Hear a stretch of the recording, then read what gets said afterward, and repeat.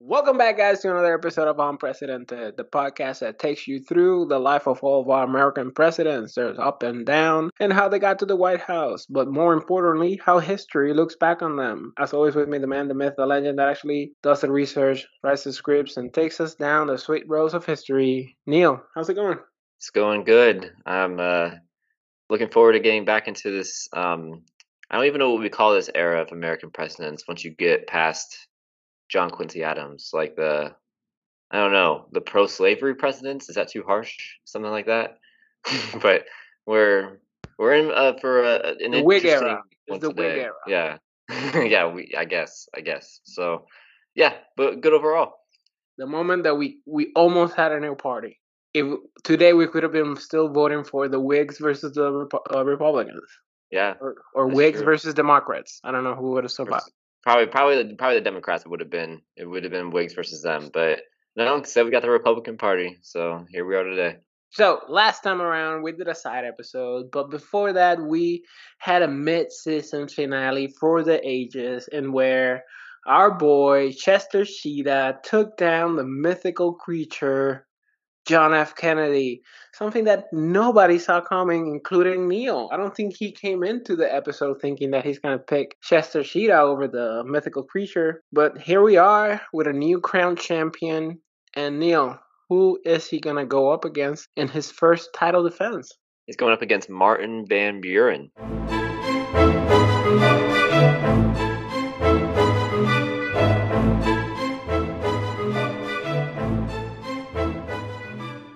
The year is 1836.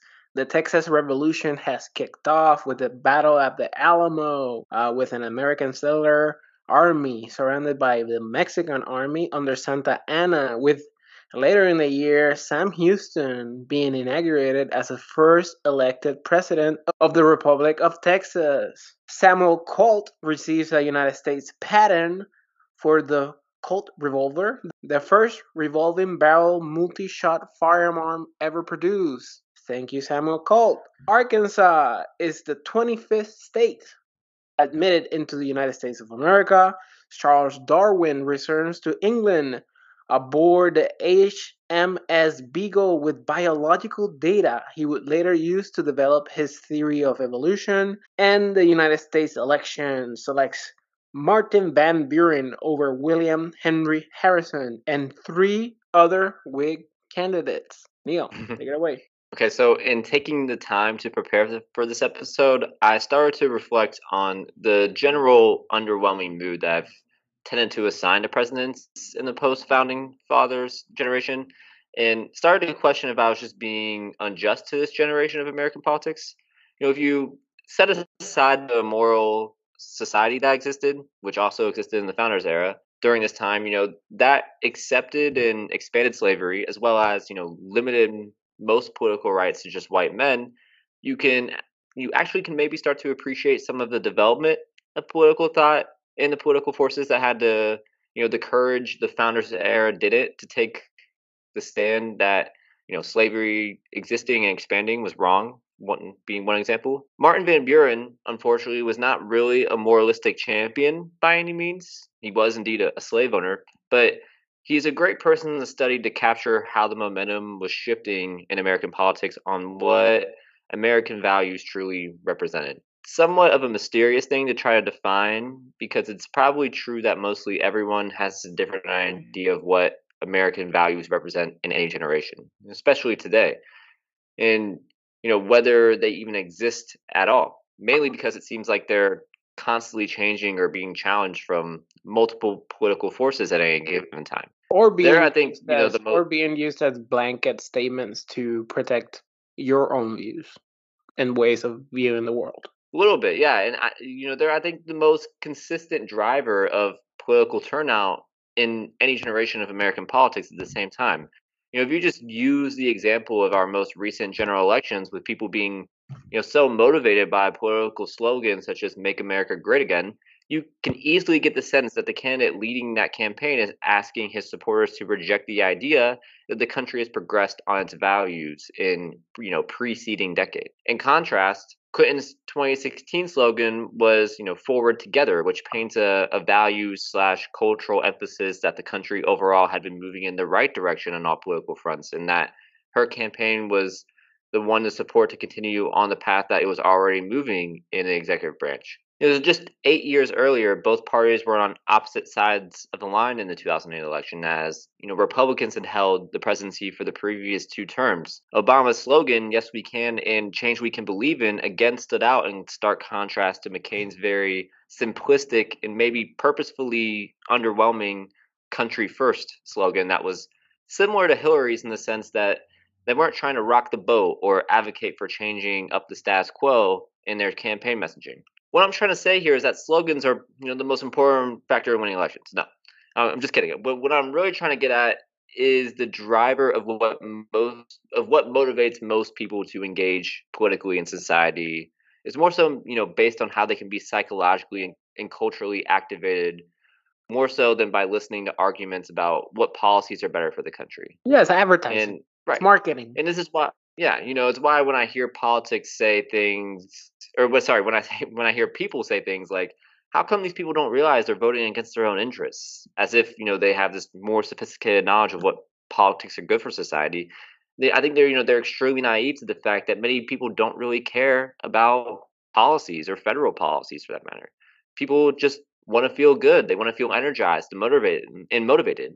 And I would argue, even though it's a bit simplistic as events that happen in the world, fuel whose campaign they want to put that energy toward, that it is the single largest driver of voting behavior, which candidate represents what you see the country should embrace culturally, and also why you now feel like it's probably why people feel every election 2016 onward, even without Trump potentially being a nominee, could lead to terrible consequences if your candidate doesn't win, because people feel this psychological protection that their cultural preferences and norms are in leadership and not being jeopardized. So Yeah, and you also know a lot of people have tied their own self-worth and self-value, their own identity persona around political candidates. So them losing or them not being elected signifies them losing and them not being in power.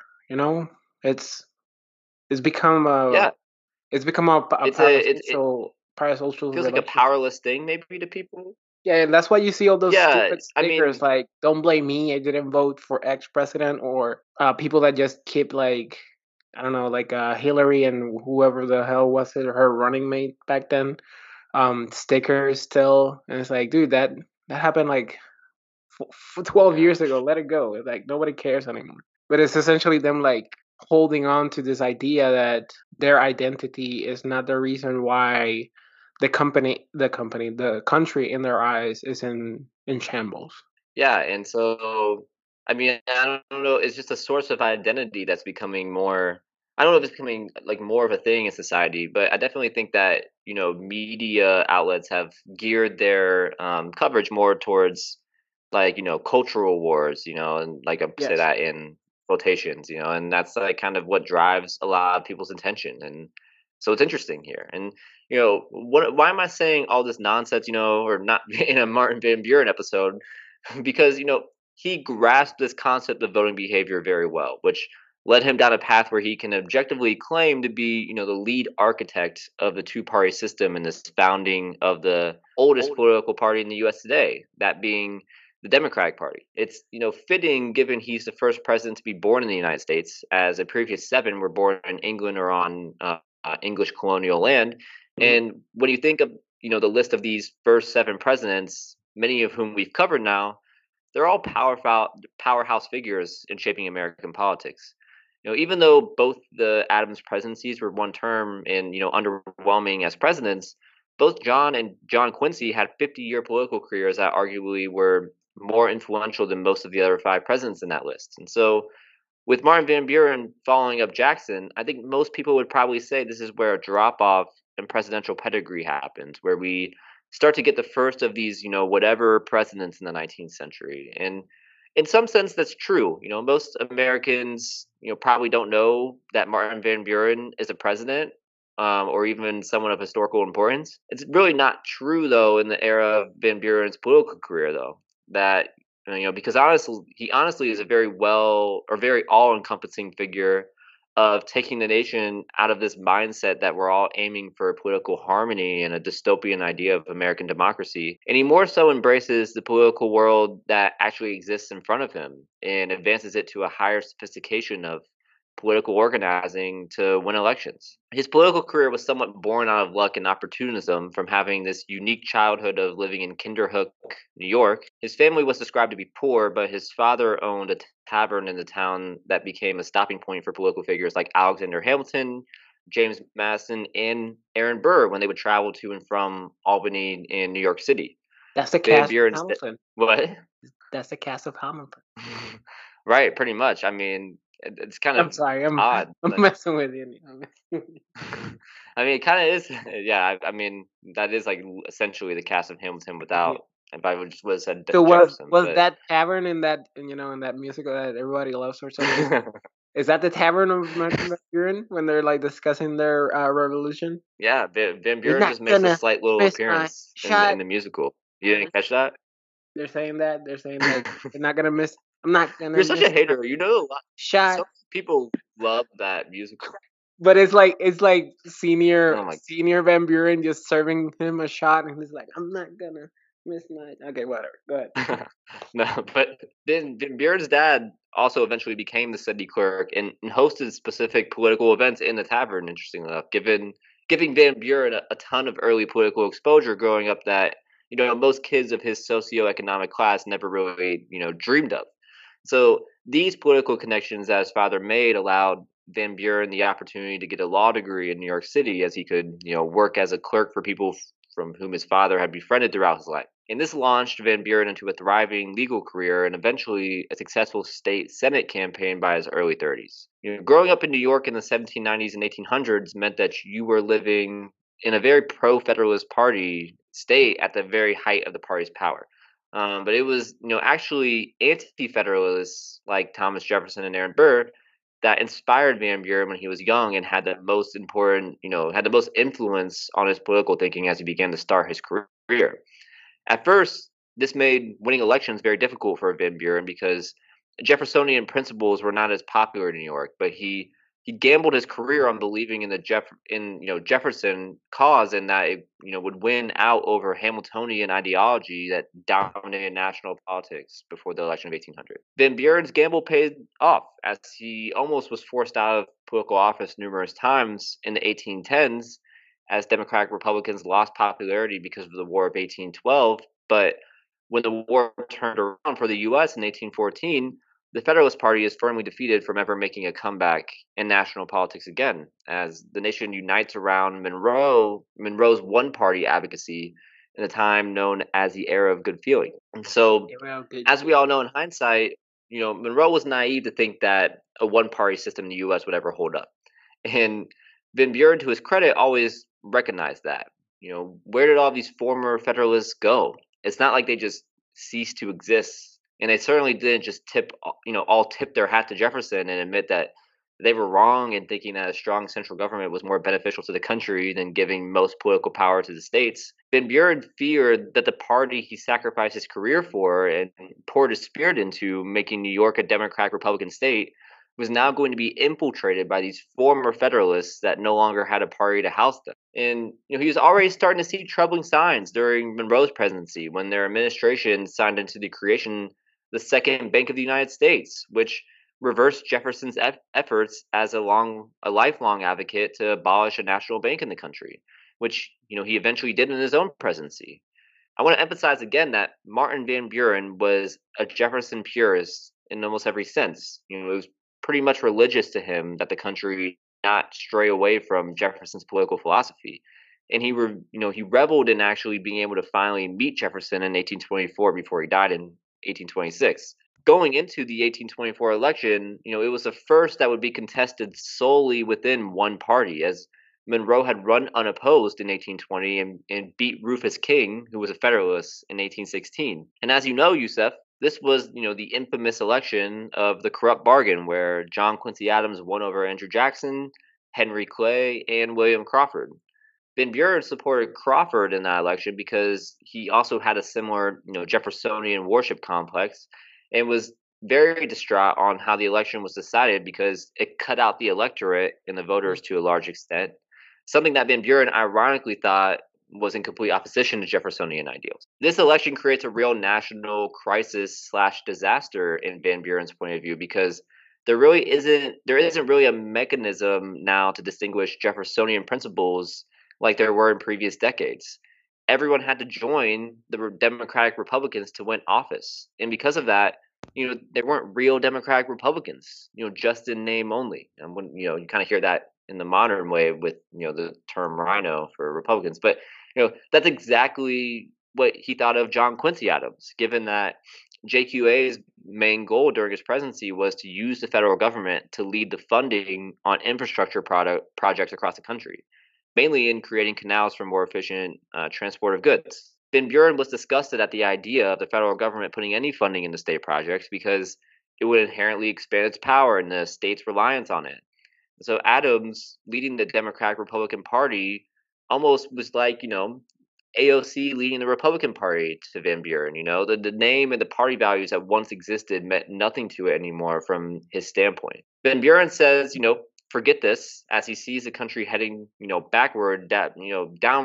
downward back to a federalist ideology, and leads the effort for classic Jeffersonians to ditch the party under the new name of the Democratic Party and unite around the one guy who was more upset about the election of 1824 than Van Buren was. That person being none other than Andrew Jackson. Again, Van Buren did not, have close ties to Jackson before the 1824 election, and he actually didn't even support him, as he viewed him as too much of a non-committal political figure who didn't really seem to have any true political values, but more so just was in politics to solely obtain power. That's Mm. my opinion anyway. That's a fair assessment. Yeah, yeah. I mean, it sounds reminiscent of a lot of politicians throughout history and modernly, and it's It just sounds how it like goes. But 99% of politicians. Yeah. Van Buren starts to see the value in Jackson, though, as he becomes more polished as an anti-strong central government communicator and has an everyday man appeal from voters that was very reminiscent of Jefferson's appeal. Jackson won the popular vote in 1824, and he was very charismatic, which was becoming more important than it was in the founders era. And he knew how to command an audience and was a natural leader. And so, Van Buren saw a Jeffersonian vice, or some kind of prophet in Jackson to instill the nation's Jeffersonian values back into the White House. What was most crucial in, Van Buren's move to help Jackson and create a new party was that they gained a timing advantage over the Adams supporters that remained. Democratic Republicans didn't act like, how you would see a party today in fundraising and recruiting because there was no need to do any of that with everyone in one tent together. Now Jackson and Van Buren enjoyed the advantage of having more time to organize a base and cultivate the messaging behind Jackson's campaign for 1828. Adams's candidacy eventually fell into its own party as well. It's called the National Republican, but he was too late to the game. He had, little to say in what he accomplished in his one term as president and did not, campaign effectively as, many states started to loosen requirements and enfranchise, more white men to be able to vote by the time the election came around. Yeah, And man. Get that white power. I mean, sorry, What? Wait, never mind. and Jackson had the party infrastructure because of Van Buren to swoop those voters up and win in a landslide. Of course, for Van Buren's efforts in being somewhat of the mastermind in this whole game plan, Jackson ironically awards him with a nomination to be the Secretary of State for his administration. Which I say ironically because Henry Clay got the nomination for Secretary of State when Adams won in 1824. The 1828 election and its aftermath, was a beautiful story for Van Buren as he got everything that he wanted out of all of his efforts after the 1824 election. A Jeffersonian-like president, more political power for himself, and the ability to control the narrative of what elections were about in the first place. This goes back to my original point earlier in this episode where I said, campaigns are really, more about a feeling for people more so than what is reality. The Jefferson feels would always prevail in Van Buren's mind. It looked like, he was right for a long time too. It's not like Jackson was a perfect carbon copy of Jefferson. He definitely did his own thing when it came to certain political choices that we'll get to in his episode. But he did engage in a successful long fight to demolish the second bank of the United States, and also rooted out people in his cabinet who wanted to stray away, too far away from Jeffersonian principles. Most notably, Vice President John Calhoun's push to support South Carolina in the nullification crisis, as South Carolina was refusing to comply with the tariffs of the federal government and made the argument that they did not need to adhere to federal tariffs. Van Buren argued that this was going too far in the direction of states' rights, and that the tariff was one of the sole federal sources of power that states had to abide by. Jackson agreed with Van Buren and made him president for the 1832 election ticket, in which Jackson won in a landslide. The Jackson and Van Buren dominance of this era was becoming frustrating for anyone who wasn't able to have influence in their fold, as Jackson was not, the most inclusive president and politician, to say the least. So Van Buren went from what was back then the surefire hit to becoming a president, which was like the state secretary, to vice president and then president. That has to be like a abnormal route for a politician figure back then. That is not a normal route. Yeah, but I think that people were still very comfortable with the idea of like the vice president kind of, especially if you have a popular president, they kind of take over the reins, right? Monroe, I guess, he was the Secretary of State, but yeah, it was either a Secretary of State or Vice President who really got this elevation into like being the next person to take over. And as we'll get to, Jackson like let his thoughts, be known very clear, that he wanted Van Buren to succeed him. But yeah, it is interesting the path there, because I don't think, especially within the same administration or the same presidency, you have someone going from Secretary of State to Vice President. I don't think this ever happened.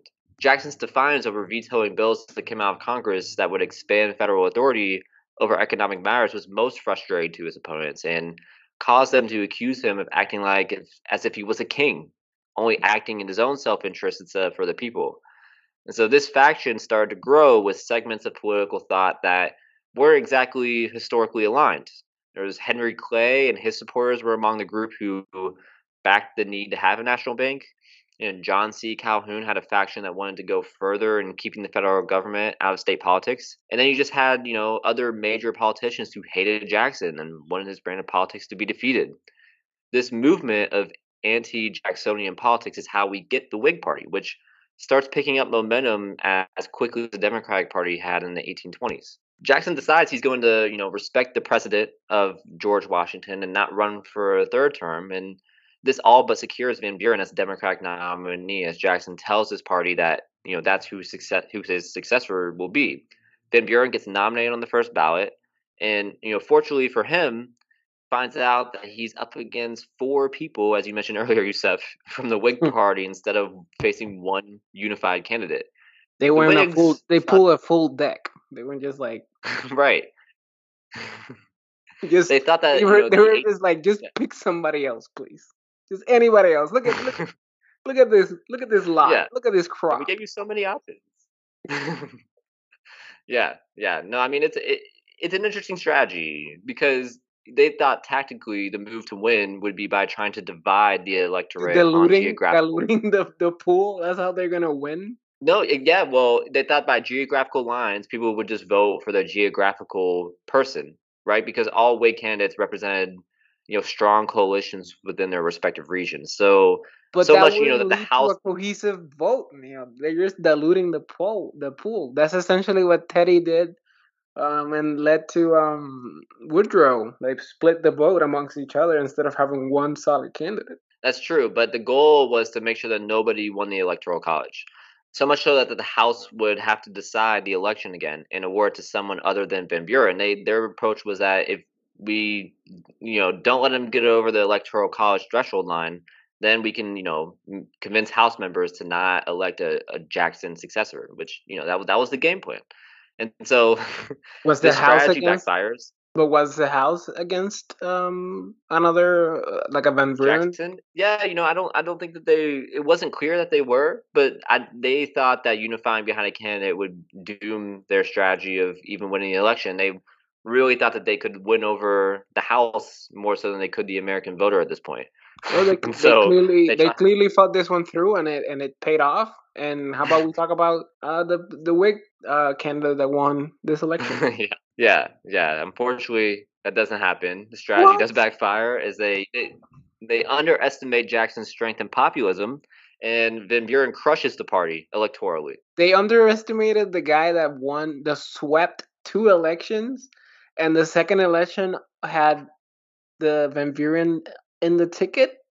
How did they not see that one Yeah, coming? we Starting to think that the Whig Party is not that smart, and they're not gonna last a long while. I'm starting to think. I'm starting to suspect something here, Neil.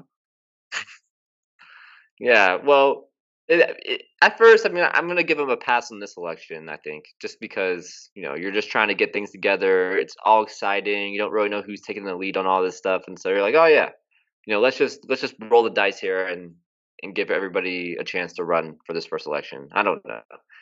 um, but interestingly enough, Van Buren became the last vice president elected to the presidency until George H.W. Bush in 1988. Wow. No, yeah, no one ever succeeded the presidency by winning an election. They only succeeded by death of a president or, well, yeah, I mean, Johnson did win another election, but he succeeded, at first by, taking over from JFK's death. Now we have the Martin Van Buren presidency. And I gotta say, Youssef, it sucked. It was pretty terrible. All right. Arguably one of the So, worst. how about we go to everybody's? I think that's a great description. It's a great summary. I don't think we need to Yeah, explore any just further. it just says it's no, like if you Moving in the forward description, now that it's all of our all of our episodes are gonna be you setting up how they got there and it just saying like, "Hey, it was pretty good." All right, so let's move on to the next president. They yeah, kind of that's all sucked. you need All to right. know. But look, okay, we gotta explain just a little bit more here. We don't get like, well, the reason it sucks so much is because there's actually not much to talk about. I mean, I guess there is, but at the same time, Van Buren is so. I'll get into it. All right, Jackson's economic policies that Van Buren enabled and supported were a big driver of the nation's inability to relieve suffering during the Panic of 1837 that hit the U.S. 2 months after Van Buren took office. Forget the Great Recession, all right? This economic downturn is probably the worst economic disaster in U.S. history besides the Great Depression. British banks were huge drivers of the U.S. economy at this time, and so many American businesses relied on British loans to state banks to have the finances that they needed to operate. The British economy was in a downturn in 1837, and as a result, the cash flow from the British government started to decrease rapidly. And Mm. so that led to state banks having to call in loans because they were losing money supply and needed to keep up with all their accounts. Jackson also made things worse here during his presidency by requiring purchases of federal land to be made with gold and silver rather than paper money, which led to a shortage of metals to pay for these things once the panic erupted and gave banks fewer options to work with in keeping themselves afloat. And so, of course, without being able to borrow, businesses had to shut down, Mm. tens of thousands of people lost their jobs, and more people began to go hungry. Obviously, this is somewhat Hoover like timing for Van Buren to come into office, but he gets less of a pass because I think there's much more you can blame on the actions of his and Jackson's policies for the panic than you can blame on Hoover and Coolidge for the depression. What really does it all for me here in this Van Buren episode, though, is the guy who is supposedly this pure disciple of Jefferson. In his solution to getting the economy back on track is to create an independent treasury system in which the federal government would deposit its funds in a series of sub-treasuries, and then Van Buren and his advisors hoped that an independent treasury would stabilize the American financial system by refusing poorly managed state banks access to government funds, which they might use recklessly. So, what does this sound like to you, Yusef? Because to me, it sounds a lot like what a national bank is supposed to do. No, no, Um, no, no. You're getting confused again. and it's just This so is exactly typical. what Your Jefferson whole wanted. He just didn't know how to put it into words. But Van Buren knows. Come on, who? Okay, who do you trust? Somebody that doesn't know. I don't remember Jefferson's beard, facial hair, but I do remember Van Buren's one. Um, does Jefferson have facial hair? He doesn't, right? No, he doesn't. Right. So, He's a clean shaven fella. so who do you trust? A man that has a clean shaven face, or a man that does not grow a mustache or chin but fully grows out his chops, just lets them go wild. I trust that man over Jefferson. That's how I Fair enough. judge. That's how I'm. Yeah, I'm decided that moving forward, I'm just gonna judge all of the presidents people off based on facial their hair. facial hairs. Well, then you're gonna have a hard time in the 20th century onward because there's like nobody with facial hair after like Taft. I mean, I'm pretty much giving you my answers up front. How I'm gonna judge all the modern Okay. politicians. I just think, it's so typical. Your whole political career is cultivated by this purist idea. And of course, when it is convenient for you to bend your ideology to make you look better, you can all of a sudden stomach the federal government having more power. Calling it the independent treasury system doesn't save you from this hypocrisy. It's not a national bank. It's not a national bank, No, it's even though it does the same independent. thing. It's a national bank. So everybody's confused, right, at this solution of Van Buren's, considering what they're also aware that Van Buren is the main reason why an institution like this doesn't already exist, and so arguing takes place about whether to create an independent treasury in Congress for the next 3 years, as the nation suffers with nothing being done to relieve it. In 1840, a bill finally makes it out of Congress, but by then Van Buren was extremely unpopular and was facing a unified Whig party heading into the general election under the nomination of former Ohio Senator William Henry Harrison and his running mate John Tyler. Good old William Hamilton. He's gonna have a bright, bright future ahead of him. I have a long, And so, long political career ahead of him. well, I think the part of the problem was that Harrison already had a long political career. He actually, I mean, spoilers for will No, probably be no, a no really spoiler, no short spoilers. But Harrison I'm also episode. sure that that duo, that dynamic duo, are gonna, have a blossoming career together, and also Tyler will go on to be like very pro America, very pro state rights, and have a beautiful history. Yeah, Yeah, right. yeah, We love him. We love yeah. him. Have a really It's a just a prediction. ceremony, a Just a funeral ceremony where he didn't get buried in a Confederate flag. prediction. Yeah, no, but yeah, it was similar to Adams. Van Buren doesn't really have any political, win that he can showcase in getting reelected. The other most notable events that happened while he's in office is that he violently forces the Cherokee Nation of Native Americans to move west of the Mississippi River into Oklahoma, Now that and is very Jefferson, though. That is truly very Jefferson. So he stays in line with his, political idol. yeah, well, that's true. It's very Jacksonian as well. And so That yeah, too. he's checking the boxes on that end for that faction of his purist ideology, I suppose. But the Seminole tribe, for example, who, well, no, I should say I wanted to complete. A quarter of the tribe dies on that journey. Oh, And the whole broader movement is called the Trail of Tears from 1830 to 1850. But the Seminole tribe, who lived further south and mostly Florida, went to war with the U.S. government, and thousands died as a result of that. Most people think of Jackson as being the most cruel president to Native Americans, which he was very cruel. But Van Buren actually is the president who probably tops the list, and it is a stain that should be highlighted more on Van Buren's name. As we know from the Tyler episode, Texas annexation was a big issue during this time as well, and Van Buren takes a position to not support annexation despite Jackson's wishes for him to do so, because he's up against he's against the expansion of slavery. Well, that is the one redeeming quality for Van Buren here is that even after he's defeated in 1840, he actually runs for president again in 1848 as a nominee of the Free Soil Party that is formed exclusively on the issue of stopping slavery expanding into other states. And so he actually wins 10% of the popular vote in that election, which is the highest of a third party candidate until Teddy Rex Taft in 1912. This might be a short episode here, but there you have it, Yusef. Eddie. What do you think? What do you think of Martin Van Buren now that we've gotten to the end here? I don't know. He's kind of like a nothing, right? I mean, Well, outside I of mean, he's him not being enough. like a horrible human being, but like in terms of being a president, it's like nothing, right? Did we get anything from him? outside of him destroying a beautiful nation that lived in the States prior to us. Yeah, not us. I wasn't here prior to them being here. Outside of Yeah, that, did he do yeah. anything else? I mean, he did. He did form, the one of the two, political parties that we still vote for today, and I mean, obviously, like, it was a major political figure. I think that, again, I was trying to strike the Well, tone but that he, he formed like the name, right? Because that party has nothing to do with the party that is today, right? Pretty much, that is completely different. correct. It has not. I mean, yeah, no, I'm not saying.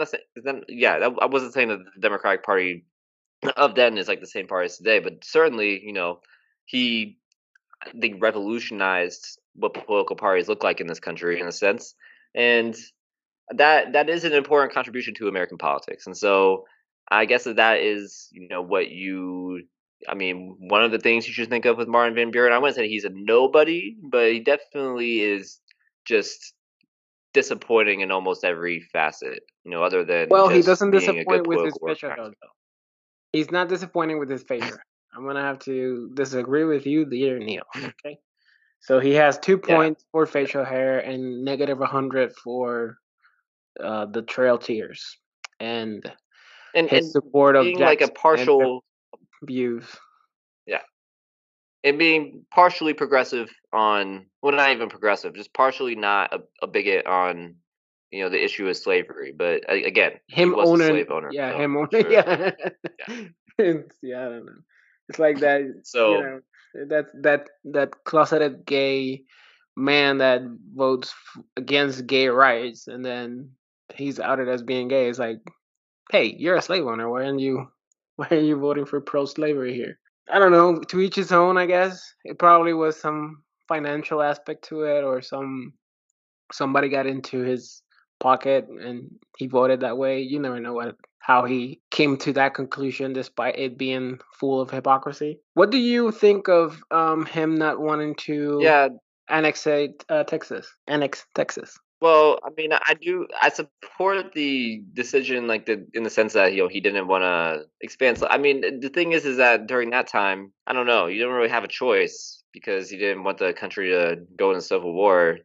But if you would have, like, firmly changed directions and said that he was an abolitionist, that also would have created a bunch of tension. And then he thought that he would never be able to be reelected. And so, I just wish that, again, the founders really just messed up, and, like, they weren't great people, as we talked about, and very hypocritical. And I think that Martin Van Buren kind of falls in that mold. But, like, yeah, not annexing Texas, like, that's just it's really, I mean, it's not a big win for him at all. Like, even though that people try to paint it as a win for him, that he was somewhat ethical, it's more so that he was just trying to hold on to power with that move. So yeah, he just sucks. Like I said, I'm not a fan. What a comeback to this! What a season 3 mid-season premiere, huh? Martin Van Buren. Yeah, This is the type of precedent. Like yeah. every now and again, we get like a Chester Cheetah or a Quincy or even a Ulysses that you go like, hey, why don't people talk about them more often? Even a Woodrow Wilson. A lot more people should be talking about Woodrow Wilson. Then a Van Buren comes around, and you go like, yeah, no wonder history does not look back on them at all. They're just there. I mean, There's sometimes a reason for it. Yeah, Sonio, yeah. I don't know. Do you want me to go to the question or want to give me something else to chew on? No, I mean, I would just say that, yeah, I think there's something, like, there's some presidents you don't know their name. I think, again, yeah, for good reason, like you said, like, they're just either really bad or really didn't do anything. I think Chester was one of those weird ones where it's like, oh, this is like a diamond in the rough president. At least I thought of him that way, and so I get excited about those episodes. Yeah, But every now and again oh, we'll find. I think we'll find somebody yeah, else. It's not. It's yeah, not outside of the I was realm of looking for it here. possibility. I was really looking for it here. On Van Buren, yeah, no, you look in the wrong Yeah, place. it's not. No, I don't think morally or ethically we can crown a slave owner. We can we can Yeah. applaud certain political views that they have outside of it, but I don't know if I could crown a Well, slave owner. Well, I mean, I think that's so. this is the thing. Most people put George Washington as like the number one No, it's just best because they're president of all like time. because he's like the face, he's in the dollar bill, he's Uncle Sam almost, that he's Well, he the has a lot of accomplishments too. I mean, sure, but he's like the marketing guy. He's the marketing guy. He has nothing to do with what we are, He was the general, he was the first president, sure, but oh, he didn't ooh, write the hot. I didn't know we were gonna constitutions. get a bunch of hot takes. And No, he's come on. It's like saying well, like Babe Ruth is the best baseball player. Like, sure, no, he's not. It's just because he's a legend or an icon from the yesteryears. You cannot put him in the same leagues of the political yeah. figures that came after him. He's just the first. Everybody loves Okay. their first, I guess, and that includes America. I love that. George George Washington will be a fun episode. I think it'll be interesting. So Yeah. okay, I don't know. I I don't think we should know. end it off that. Every now and again, I go into some weird, very weird side tangents that I'll probably completely forget until I'm editing this episodes, and maybe they'll make it, and maybe they won't. Oh, you There's a better lot of keep that things in that there's a lot of things that I say that do not make it. So if you ever are listening to this podcast and you go like, "What the there. hell is he even talking about?" Just imagine the things that I've cut out. All right, so Neil, last time around, Chester Cheetah defeated the mythical creature, the one that we thought that was gonna run the gamut until a certain political figure came around that might be the best one that at least in the way that you've talked about him in the past. But surprisingly, Chester Cheetah took win.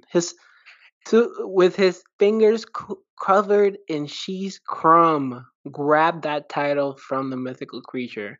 And now will Martin Van Buren and his amazing facial hair take the crown away from Chester Cheetah? No, absolutely Legally not. binding. I forgot to say that it's legally binding, Neil. Legally binding. Yeah, I mean, honestly, Marvin Van Buren could be whenever we have this final list at the end. He could be the worst. He could be the worst. I don't maybe not quite the worst, but No. Woodrow definitely Wilson is the in the one. bottom five. Woodrow and So, Tyler would like to have a conversation with you. yeah, so Chester Arthur moves on. He gets his first title defense, There you and go. You're not a real well, champion until you defend that title at least once. That's a rule in boxing and a rule in MMA. So now Chester can claim to be our true champion. But how about if he can get 2 wins in a row? Now that would be an accomplishment. Very few here in this podcast have yeah, been able to hold on. No, that's not that's true. That's not true, Neil. You know it. The champions usually go on a very long streak. All of them have gone on a good solid streak. Grant had a great streak. JFK had a great streak, and now Chester Cheetah. There's another one in there actually. Eisenhower was it right? Who was no, the not other? Not Eisenhower. It was Truman. Truman. Truman. I'm sorry, man. Everything is bleeding out of my ears.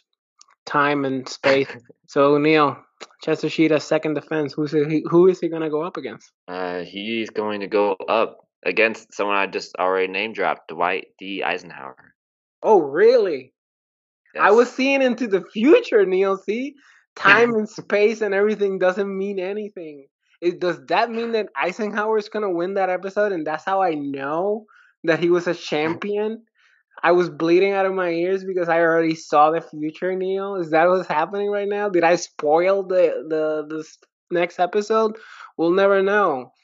Well, you'll I'm not know sure yet. Yeah, if you people would listen think to the he's next episode. he's a You'll know. strong challenger. All right, I don't know. This one was a weird Yeah, one. yeah. I feel like this was a one of our weakest episodes, but it's not because of Neil or me. It's because of Martin Van What? Buren. It's a you know it's a weird. I don't think it was one of our biggest. It was a weak episode, Neil, but it's not your fault or mine. It's Martin Van Buren. So I know 100% that Eisenhower will give us a better episode. All right, Yeah. so thank you for listening. Thank you for subscribing. Share with your friends that history buff that never stops talking about history. Send it our way, and maybe he'll like it, maybe he won't. But at least you'll get a respite from him for an hour or so. See you in 2 weeks. Bye.